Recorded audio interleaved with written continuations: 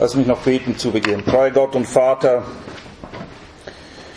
ja, dich wollen wir ehren, von dir wollen wir erzählen, von dir wollen wir hören, gerade auch an diesem Morgen. Und wir bitten, dass du uns einen wachen Geist und ein empfängliches Herz gibst für deine Worte und vor allem auch für diese absolut zentrale, grundlegende Lektion, die wir lernen müssen, zu der du uns auch einlädst, zu dir zu kommen, um es zu lernen, nämlich Sanftmut. Herr, segne du dein Wort an unseren Herzen, zu deiner Ehre und zu deiner Verherrlichung. Amen. Wenn ihr in Matthäus 20 seid, findet ihr dort eine Geschichte, die berichtet, wie Jesus auf dem Weg nach Jerusalem ist.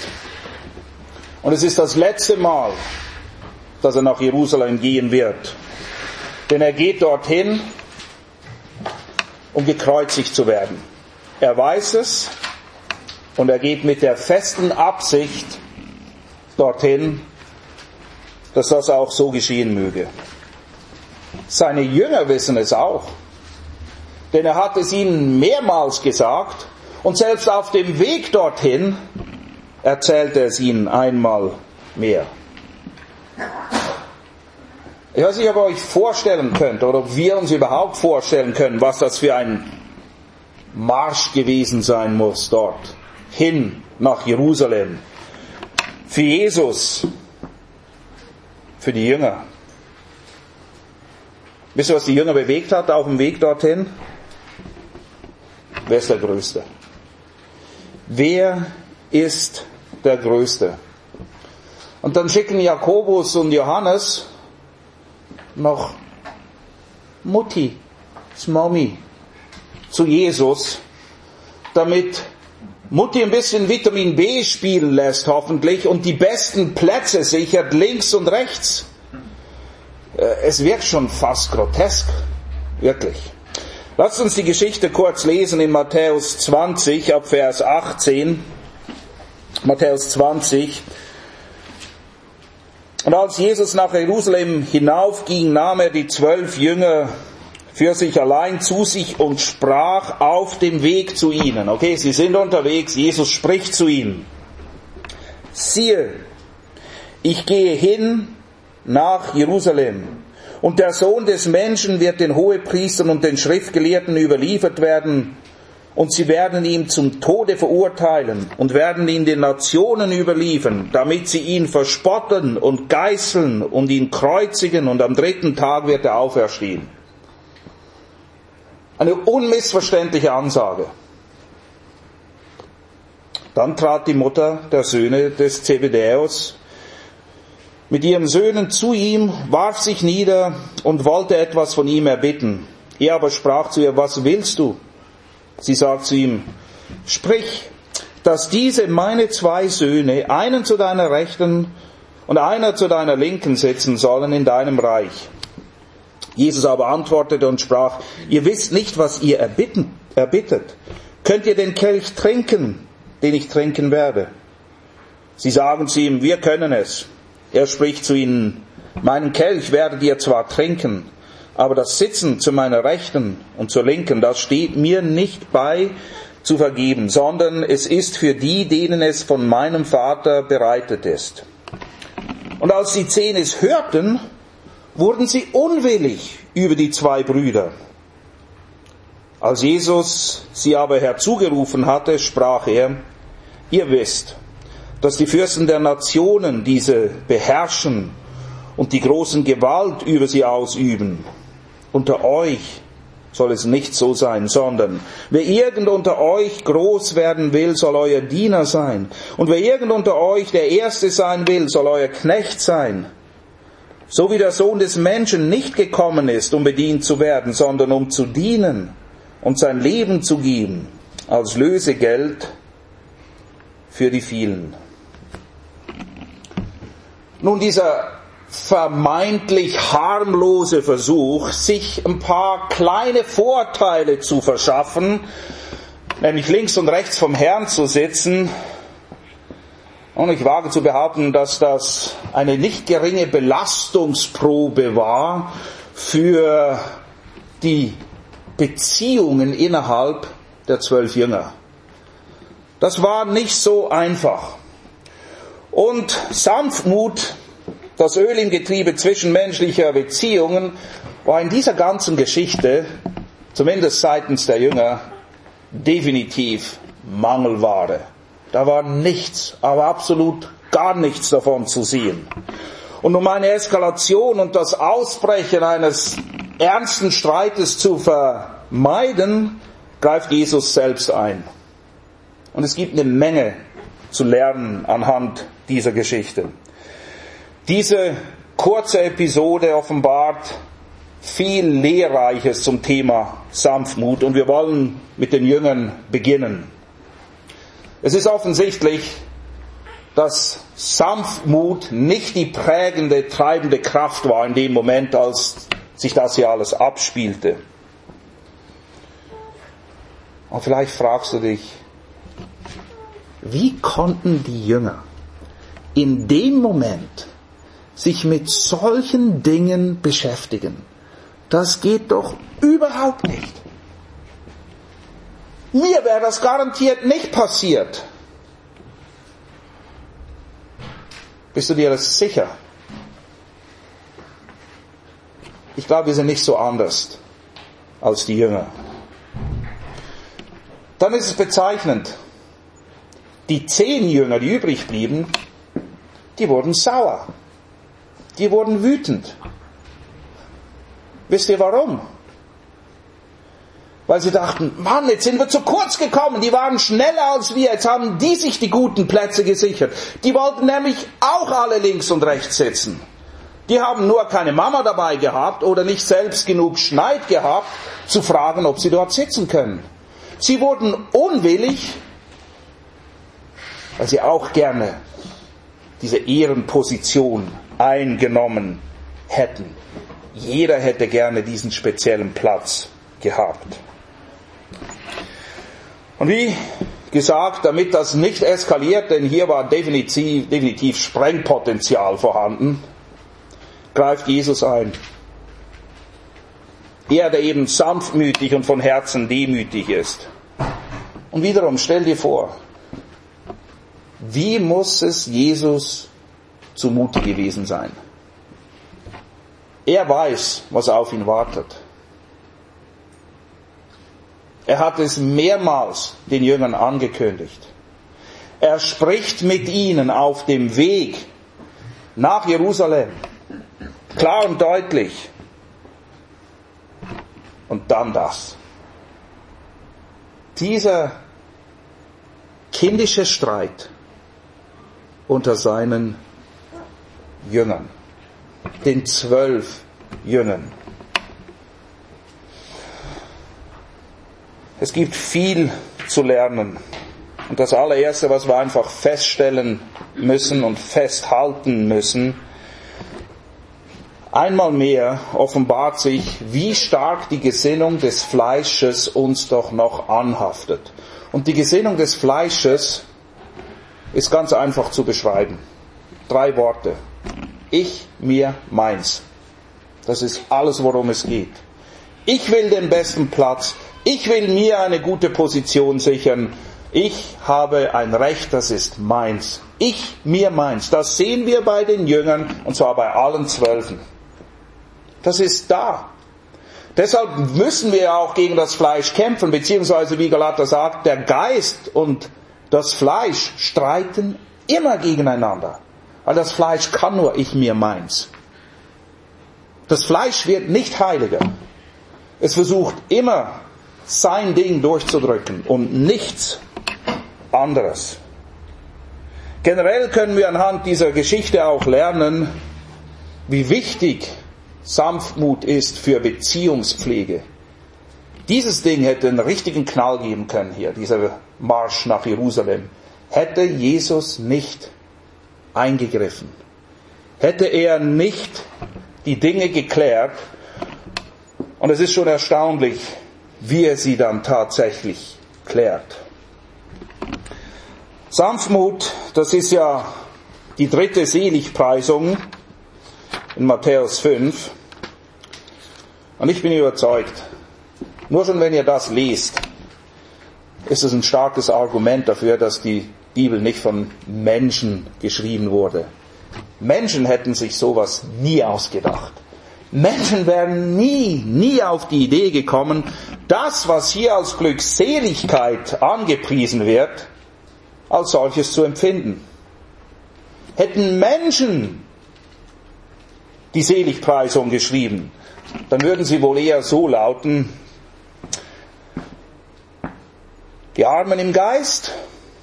Tja, sorry Jungs, ihr habt Pech gehabt. Ihr könnt halt nicht mit den großen Jungs mitspielen, denn dazu muss man ja schon ein bisschen was auf dem Kasten haben, da muss man etwas mitbringen. Und all deine Selbstzweifel und das Denken, dass du arm bist und nichts bringen kannst, tut mir leid, damit kommst du nirgendwo hin. Ihr habt Pech gehabt, ihr Armen im Geist. Die Trauernden und Feinfühligen, okay, ihr seid die ewigen Loser. Die Loser, die das wahre Leben der Spaß- und Fun-Gesellschaft, in der wir uns ja befinden, sehr stark, verpassen. Das läuft an euch vorbei. Weil ihr es einfach viel zu ernst nehmt mit der Sünde. Dabei macht das doch jeder. Das läuft doch überall so. Gönn dir doch auch mal etwas. Hör doch auf mit deiner dauernden Trauerei über deine Sünde. So kommst du doch nicht durchs Leben. Und hätten die Menschen ihre Gedanken abgeben können zur Sanftmütigkeit, über die Sanftmütigen selbst, dann würde es wohl so heißen: Die Sanftmütigen, ihr geht leer aus. Denn mit der Einstellung wirst du es nie zu etwas bringen. Wenn du was willst, dann musst du es dir holen. Dann musst du organisieren, lobbyieren, manipulieren, schmieren, was immer für Iren. Nicht, dass wir etwas gegen die Iren haben, aber du musst selber schauen, dass du zu etwas kommst. Und der Zweck heiligt die Mittel, also stell dich nicht so an. So hätte sich das wohl angehört, wenn die Menschen ihren Senf hätten dazugeben können zu den Seligpreisungen, was zum Glück nicht der Fall ist. Wenn wir jetzt sehen, wie Jesus reagiert in dieser äußerst delikaten Angelegenheit auf diesem Marsch nach Jerusalem, dann müssen wir zuerst bemerken, er tadelt die Jünger nicht dafür, dass sie groß sein möchten. Er definiert nur, was wahre Größe ist. Er sagt, ihr wollt groß sein? Okay. Das ist nicht grundsätzlich ein schlechtes Anliegen. Wir müssen nur verstehen, was es bedeutet. Und so erklärt er ihnen, dass die Größe in dem Reich, wo er König ist, völlig anders ist. Sie wollen regieren. Sie wollen die Krone. Aber Jesus erklärt ihnen, auf euch wartet das Kreuz, genauso wie auf mich das Kreuz wartet. Der Weg zur Krone führt über das Kreuz. Einen anderen Weg gibt es nicht. Wie er dann auch ganz deutlich sagt, ich bin gekommen, um zu dienen. Nicht um eine Vorrangposition einfach von vornherein einzunehmen. Er erklärt den Jüngern, ihr wollt Leiter sein, dann müsst ihr dienende Leiter sein. Hirten, die ihr Leben hingeben für die Schafe und nicht Hirten, die vom Thron aus bestimmen, was die Schafe denn jetzt gefälligst alles zu tun haben. Verpasst nicht, Größe anzustreben ist nicht falsch. Wir müssen sie nur verstehen von ihrem Wesen her, was sie denn tatsächlich ausmacht. Und entgegen dem Trend, der in der Welt vorherrscht, werden die Armen im Geist, die Trauernden, die Sanftmütigen, die Dienstbereiten eben nicht leer ausgehen. sondern Jesus verheißt ihnen viel mehr. Ihr, und das ist sehr stark betont im Grundtext, ihr, die ihr so seid, ihr werdet das Reich der Himmel erben. Ihr werdet getröstet werden. Nicht mit diesem billigen Pfandzeugs, was angeboten wird, was einfach nur eine Decke über alles wirft, sondern ihr werdet wahren Trost bekommen. Bei mir, von mir. Und ihr werdet das Land erben. Ja, die Sanftmütigen, sie haben nicht nur eine zukünftige Verheißung, sondern sie machen schon jetzt und hier den Unterschied aus. Sie sind das Öl im Getriebe, man kann es sagen, einer ganzen Gesellschaft, einer ganzen Nation. Wenn eine Nation geprägt ist oder wenn Menschen da sind, die so ticken, dann wirkt sich das auf eine ganze Nation aus. Unterschätzt nicht eure Wirksamkeit, die Gott für euch hat, nicht nur in der Gemeinde, sondern vor allem auch in der Welt, wo ihr Salz und Licht sein sollt. Es sind diese Leute, die das Leben grundsätzlich lebenswert machen. Es geht ja nicht nur darum zu überleben, auch wenn es sich vielleicht manchmal so anfühlt für uns. Ach, ich schaue nur, dass ich irgendwie von einem zum nächsten komme. Aber Gott will, dass das Leben für uns auch lebenswert ist.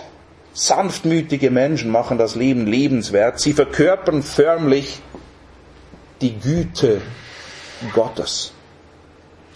1. Petrus 5,5 wird das so formuliert: alle aber, alle, spielt überhaupt keine Rolle, wie alt, wie jung, woher du kommst, was du geleistet hast, was du für einen Job hast, was du in der Gemeinde für einen Dienst hast, wie lange du spielt keine Rolle. Alle aber seid gegeneinander mit Demut fest umhüllt, denn Gott widersteht den Hochmütigen, den Demütigen aber gibt er Gnade. Demut und Sanftmut, das sind die zwei Dinge, die uns mehr als alles andere auszeichnen sollen. Wir alle müssen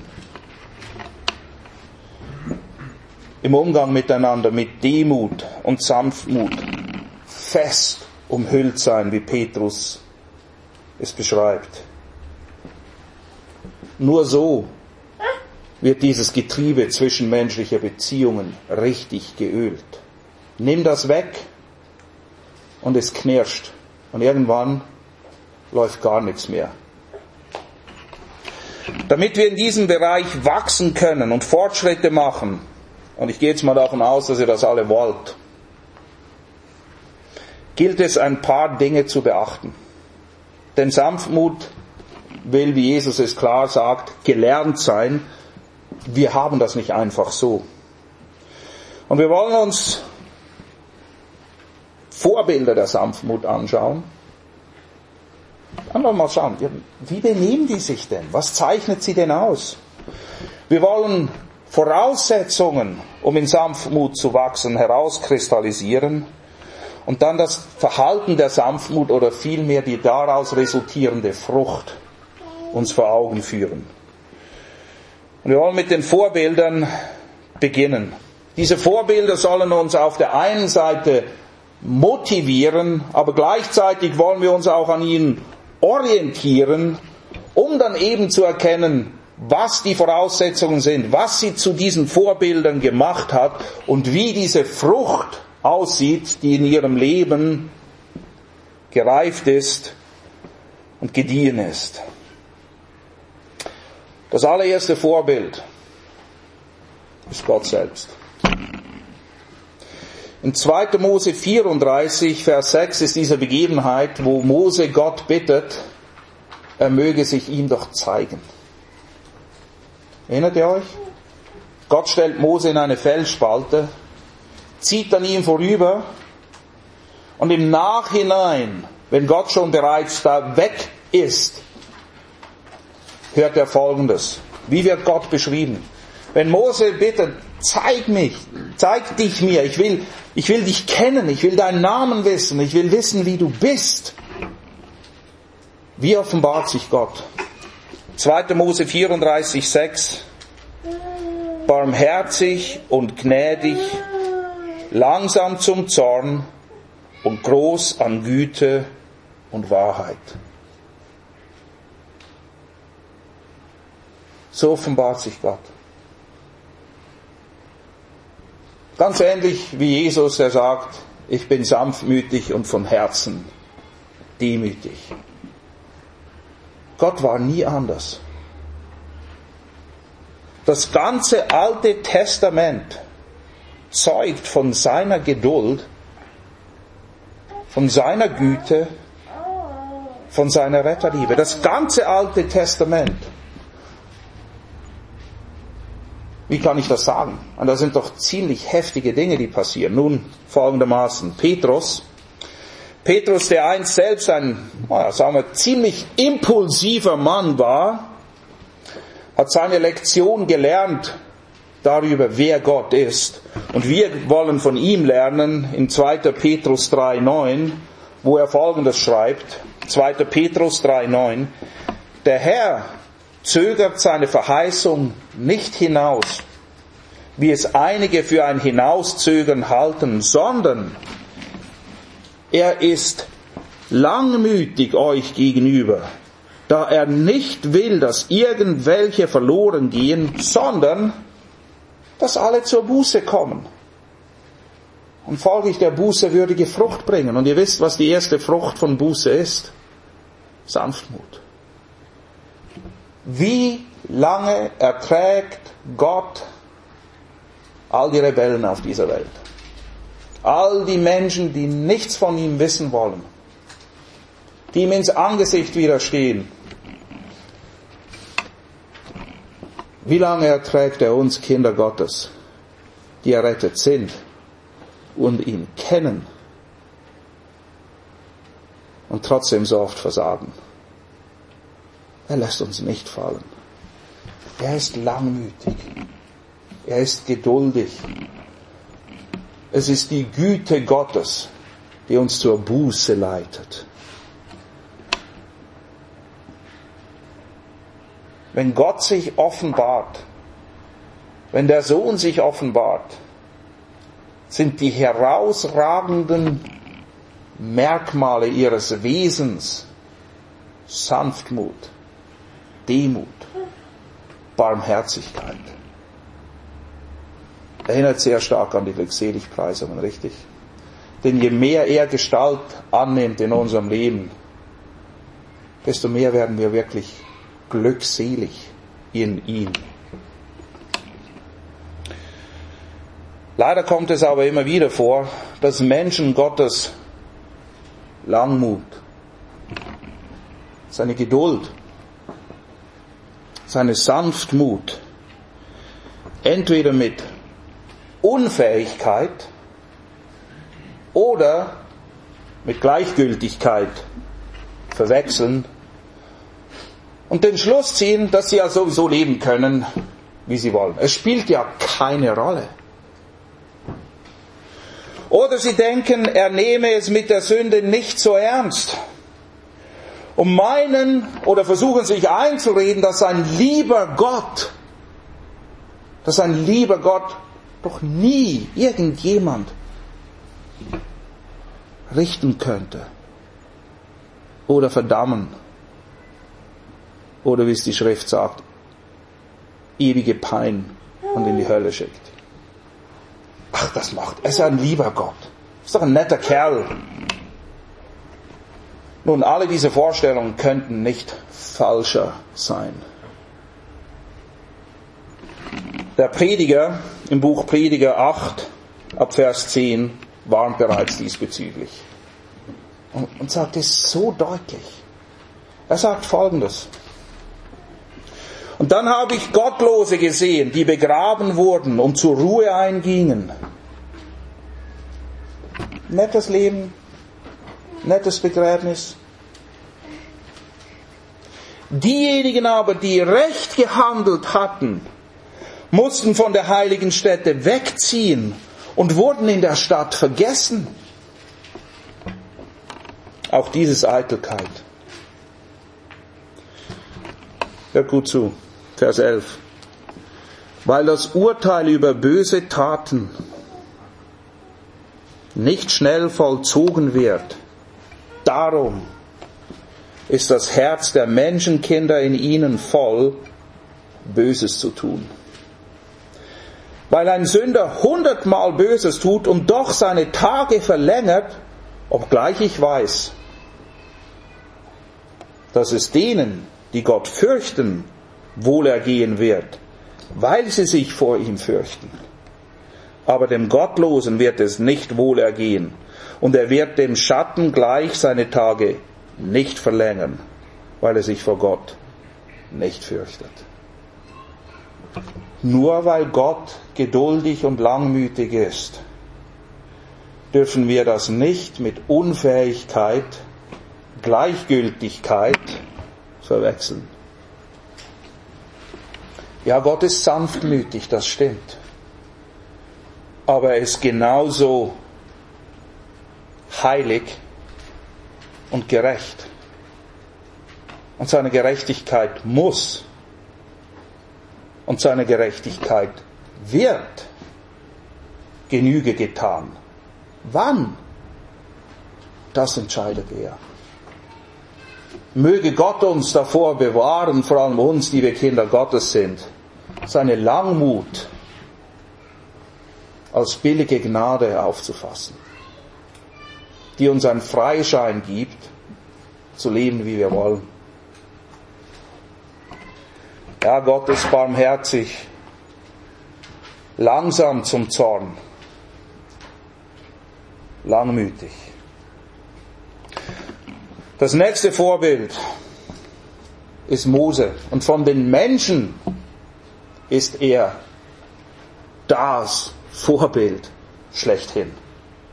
Über niemand anderen wird gesagt, was über Mose gesagt wurde, nämlich in 4. Mose 12, Vers 3, wo er folgendermaßen beschrieben wird: Der Mann Mose aber war sehr sanftmütig, mehr als alle Menschen, die auf dem Erdboden waren.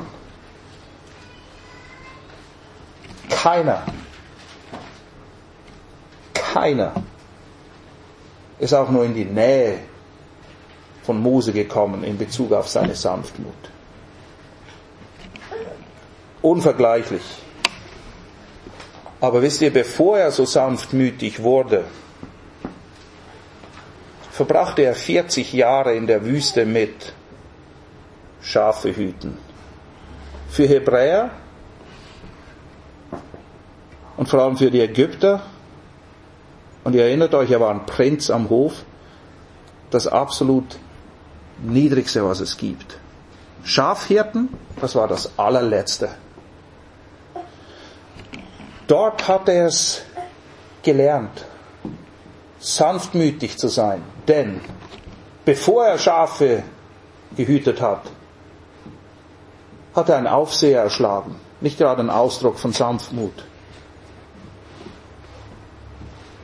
Er wollte das Richtige, aber er war noch nicht reif dazu. Und Gott nahm ihn in die Schule der Sanftmut, schickt ihn in die Wüste, lässt ihn 40 Jahre lang Schafe hüten, damit er zurückkommen kann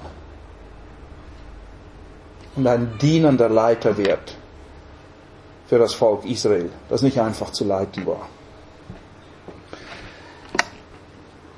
2 Episoden wollen wir aufgreifen, wo wir Moses Sanftmut in Aktion sehen. Die eine Begebenheit finden wir in 4. Mose, Kapitel 12. Miriam und Aaron. Wer waren Miriam und Aaron? Geschwister. Und Aaron war zufälligerweise noch was? Hohepriester.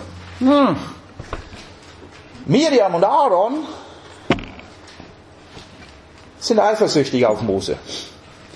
Wieso müssen wir mal auf dich hören? Was macht dich besonders? Sie rebellieren gegen den von Gott bestätigten Leiter des Volkes Israel.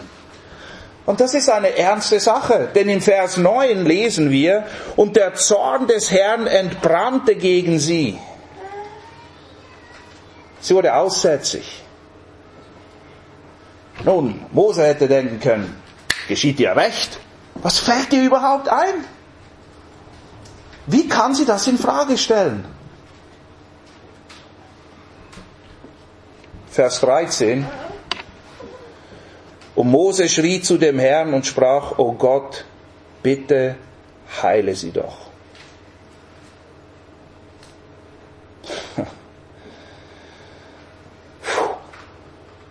Sanftmütig.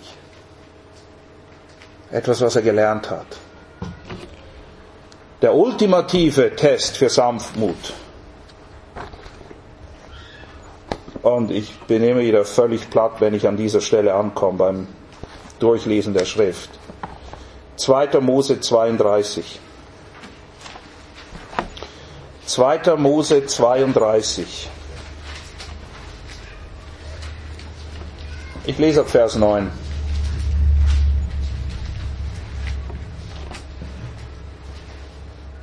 Und der Herr sprach zu Mose, ich habe dieses Volk gesehen und siehe, es ist ein hartnäckiges Volk. Halsstarrig wird es auch beschrieben. Es lässt sich nicht führen. Kennt ihr das? Man Nacken steif macht und das ist das Bild. Sie beißen die Zähne zusammen, sie wollen sich nicht führen lassen, sie wollen nicht in dieses Joch. Und sie machen einen steifen Hals. Und Gott sagt, ich habe es gesehen. Vers 10. Und nun, Gott spricht zu Mose, und nun lass mich, dass mein Zorn gegen sie entbrenne und ich sie vernichte. Dich aber will ich zu einer großen Nation machen.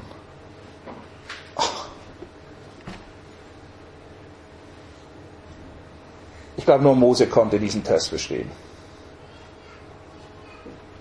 Alle anderen hätten gesagt, wir alle inklusive, endlich hast du es erleckt.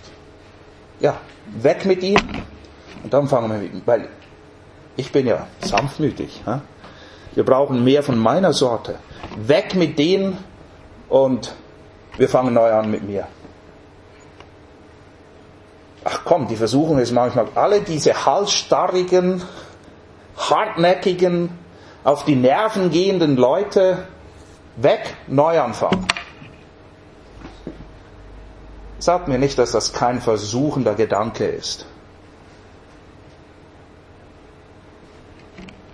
Mose, Vers 11. Mose flehte zu dem Herrn, seinem Gott, und sprach, warum, Herr, sollte dein Zorn entbrennen gegen dein Volk, das du aus dem Land Ägypten herausgeführt hast, mit großer Kraft und mit starker Hand? Warum sollten die Ägypter so sprechen? Zum Unglück hat er sie herausgeführt, um sie im Gebirge zu töten und sie von der Fläche des Erdbodens zu vernichten. Kehre um von der Glut deines Zornes und lass dich des Übels gegen dein Volk gereuen. Hier sehen wir genau das, was wir letztes Mal betrachtet haben. Sanftmut ist sanft, wenn es um meine Person geht, und mutig, wenn es um die Ehre Gottes geht. Um Mose geht es nicht darum, dass er eine angenehme Leitungsposition hat.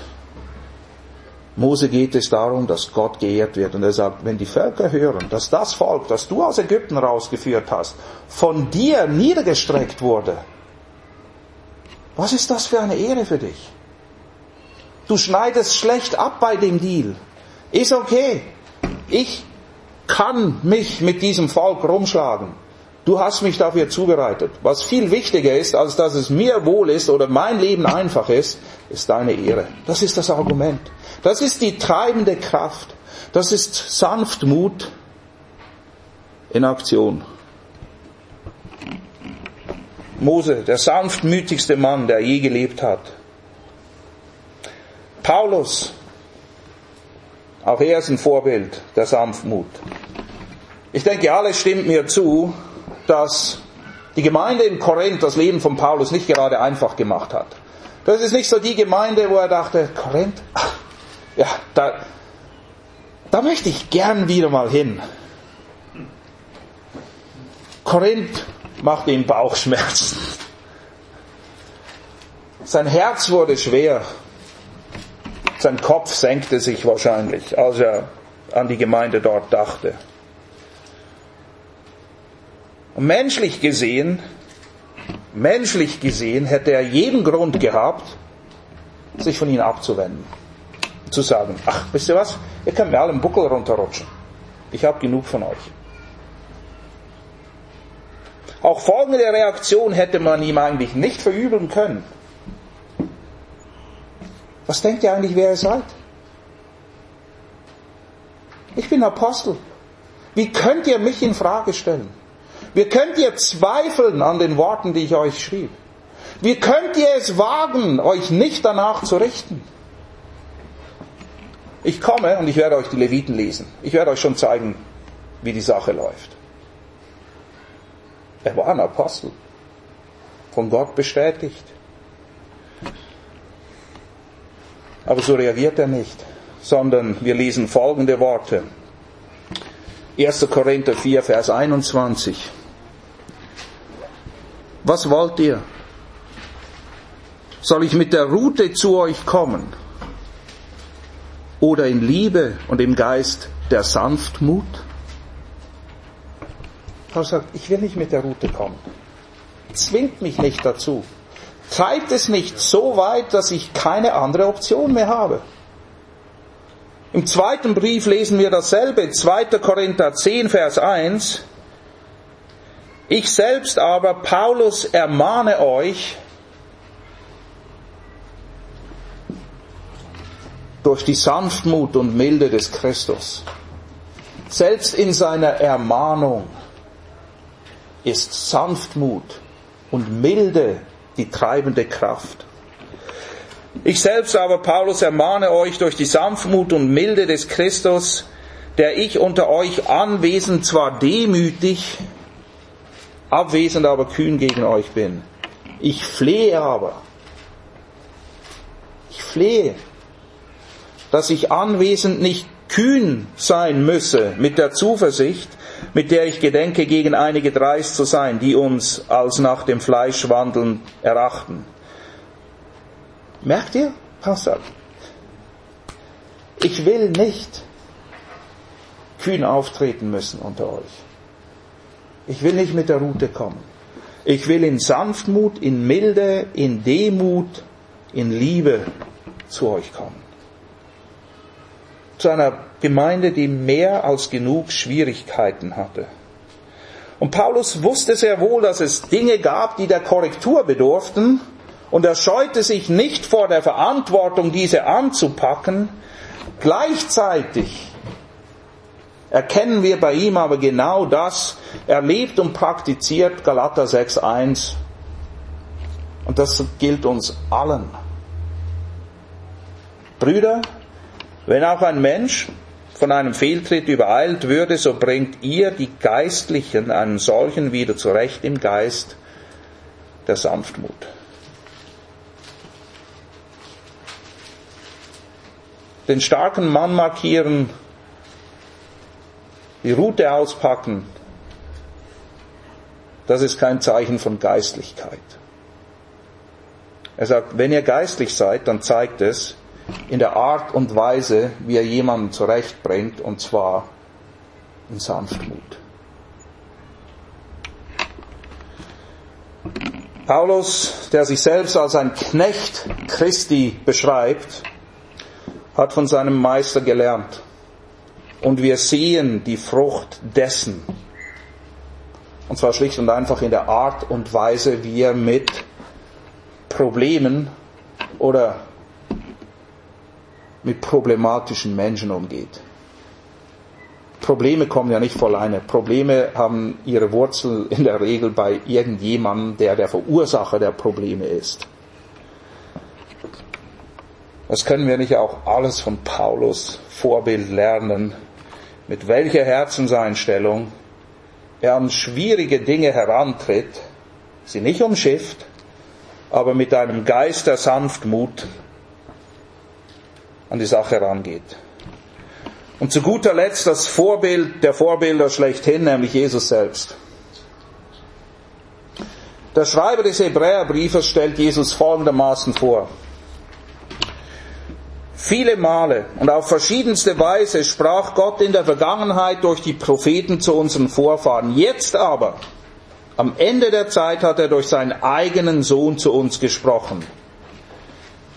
Der Sohn ist der von Gott bestimmte Erbe aller Dinge. Durch ihn hat Gott die ganze Welt erschaffen.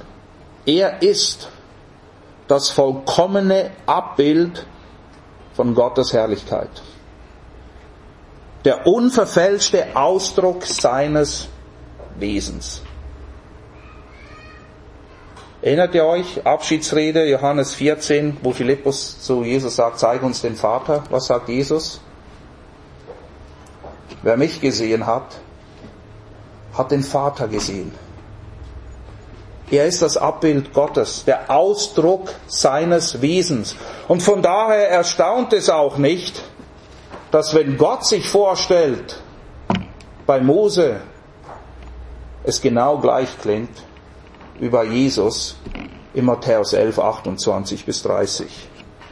Barmherzig und gnädig, langsam zum Zorn, groß an Güte und Wahrheit. So ist Gott.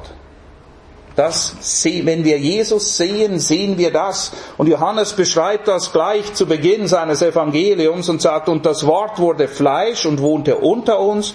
Und wir haben seine Herrlichkeit angeschaut. Eine Herrlichkeit als eines Eingeborenen vom Vater. Und wodurch zeichnet sie sich aus, diese Herrlichkeit? Gnade und Wahrheit. Sanftmut, Demut und Wahrheit. Barmherzigkeit und Wahrheit. Oder in Barmherzigkeit und Sanftmut und Liebe gesprochene Wahrheit, gelebte Wahrheit. Das ist es, worum es geht. Und alles, was Christus in den Glückseligpreisungen lehrt, lebt und verkörpert er als Ausdruck, als Abbild Gottes, als Mensch gewordener Sohn Gottes. Er ist unser vollkommenes Vorbild. Und folglich macht es Sinn, dass derselbe Schreiber, nämlich der Schreiber des Hebräerbriefes, uns im Kapitel 12 daran erinnert, auf wen wir blicken sollen. Wo unser Fokus sein soll.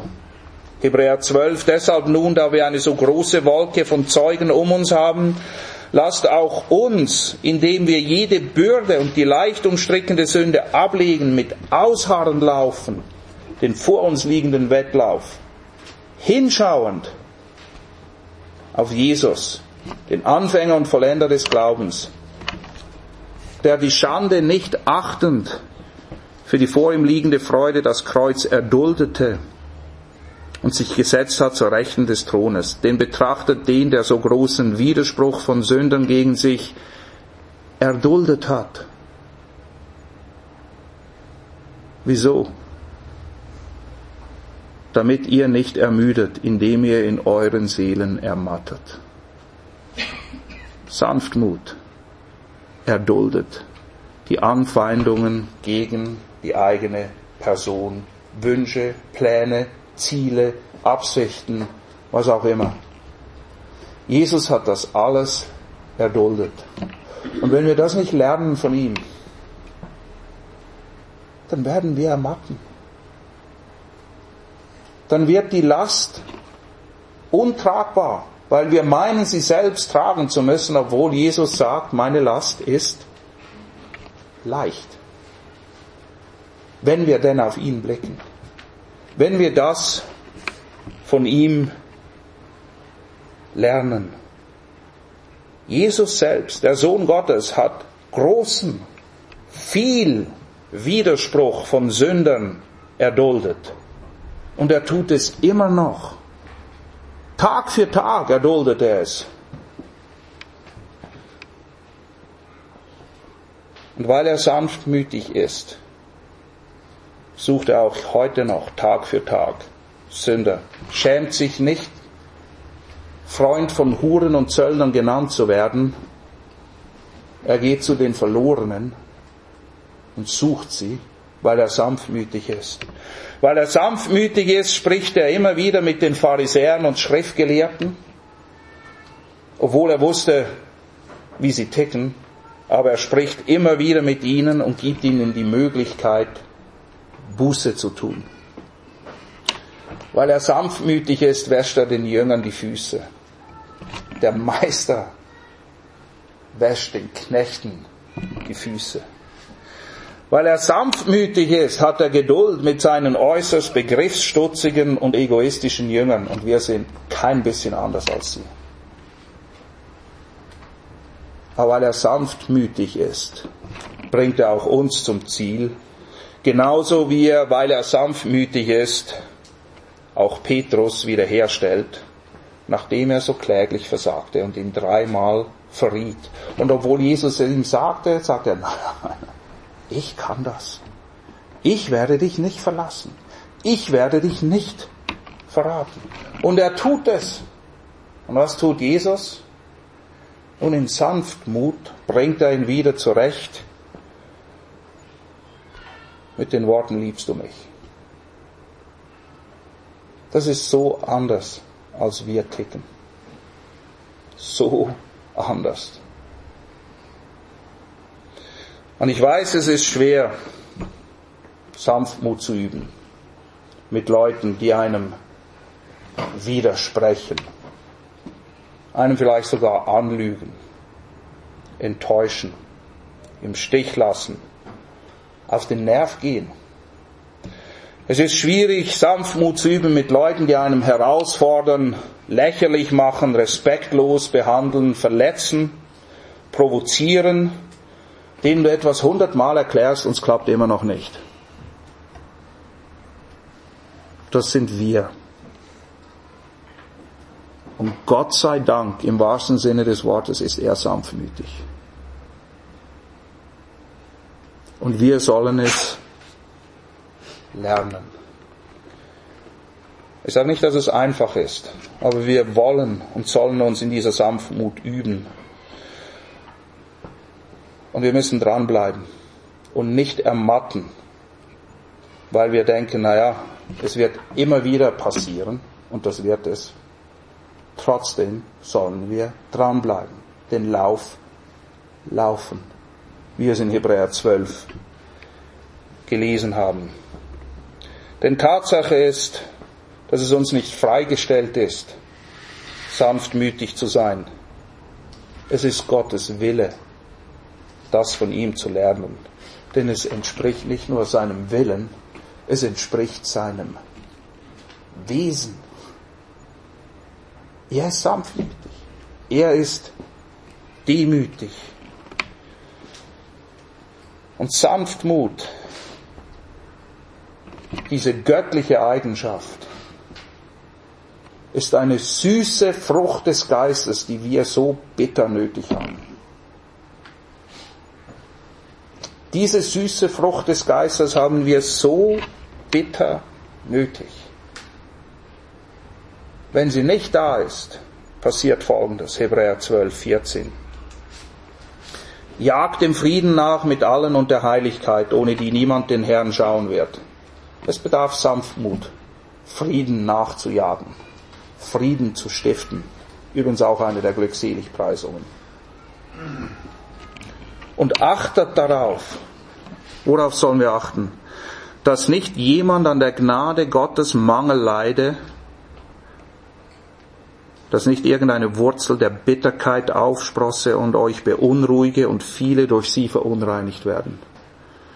Ein Mangel an Sanftmut führt dazu, dass Wurzeln der Bitterkeit Nährboden finden, Wasser bekommen. Und was passiert, wenn eine Wurzel im richtigen Boden ist und Wasser und alles kriegt, was sie will? Sie trägt Früchte. Eine Wurzel der Bitterkeit wird bittere Früchte hervorbringen. Und der Hebräerbriefschreiber warnt, habt Acht, dass nicht jemand an der Gnade Gottes Mangel leide, dass nicht irgendeine Wurzel der Bitterkeit aufsprosse. Gibt es Hoffnung? Gibt es ein Mittel gegen diese Wurzel der Bitterkeit? Ja. Petrus. Die Beispiele, die wir gesehen haben, Petrus, wie gesagt, hat seine Lektion gelernt und die letzten Worte von Petrus sind folgende. 2. Petrus 3,18. Wachst aber in der Gnade und Erkenntnis unseres Herrn und Heilandes Jesus Christus. Das ist seine Herrlichkeit. Gnade und Erkenntnis, Gnade und Wahrheit. Und Petrus sagt, wachst darin. Nicht in dem, was ihr meint, selber zu machen zu können, wachst in seiner Gnade. Paulus entwickelt sich von einem wutschnaubenden Christenverfolger und Mörder zu jemandem, der im 1. Thessalonicher 2 beschrieben wird als eine zarte Mutter, die so ist wie eine Mutter, die ihr Kind stillt. Ein Vater, der sich um seine Kinder kümmert. Was für eine Veränderung, weil er das lernen durfte. Und Johannes trug ja früher den Titel, er war einer der sogenannten Donnersöhne. Und wir sehen ihn zwischenzeitlich, wie er auch gerne mal Feuer und Schwefel vom Himmel runterrufen würde, um die zu vernichten. Stell dir vor, Johannes wäre in Mose Position gewesen und sagt, ja, Feuer und Schwefel, das wäre ein guter Vorschlag, weg. Nein, aber Johannes, der als ein Donnersohn beginnt, endet als ein Apostel der Liebe. Niemand schreibt mehr über Liebe als Johannes. Und wie wurden sie zu solchen Männern? Hebräer 12, ihr Fokus war auf Christus gerichtet. Apostelgeschichte 4,13, sie haben viel Zeit mit Christus verbracht. Und 2. Korinther 3,18, sie haben seine Herrlichkeit geschaut und wurden so verwandelt von Herrlichkeit zu Herrlichkeit. Vor uns liegt eine neue Woche. Wie immer am Sonntag. Was wird sie bringen? Das weiß keiner. Wir wissen es nicht. Eins kann ich euch aber versichern. Es wird tonnenweise Situationen geben, um uns in Sanftmut zu üben. Sanftmut zu lernen. Stellen wir uns der Herausforderung. Diese Frucht des Geistes wächst dort am besten, wo wir, wie gesagt, viel Zeit mit Gott verbringen, denn nur so werden wir verwandelt. Nur so. Jesus sagt, kommt und lernt von mir. Und wir kommen zu ihm hier. Hier sehen wir ihn in Aktion. Hier sehen wir Leben von Leuten, die verändert wurden, weil sie von ihm gelernt haben. Ich möchte abschließen mit dem Gebot, das Jesus den Jüngern gibt am letzten Abend. Wir haben ja eingangs gehört, was sie besprochen haben auf dem Weg nach Jerusalem.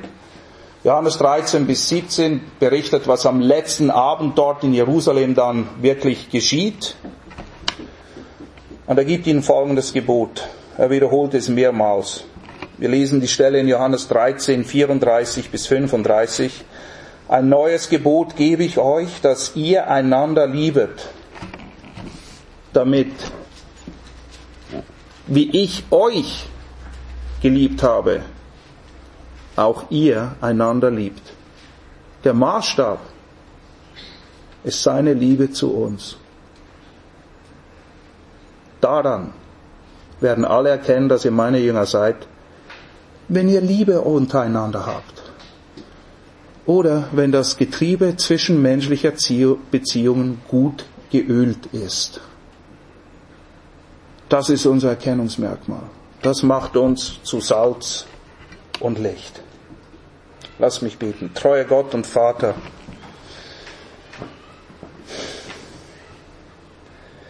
die Beweislage ist überwältigend, um nicht zu sagen erschlagend, wenn wir in den Spiegel schauen, wie du bist, und uns dann umwenden, um zu erkennen, wie wir sind. Herr, hilf uns, dass wir das lernen, was wir nur bei dir lernen können. Lass uns Hoffnung schöpfen aufgrund der vielen Zeugnisse in der Schrift, wo wir sehen, wie Menschen sich verändert haben. Einige davon durften wir betrachten heute. Lass uns lernen, deine Ehre vor unser persönliches Wohlsein zu setzen. Und lass uns lieben, wie du uns geliebt hast, Herr. Hilf uns. Amen.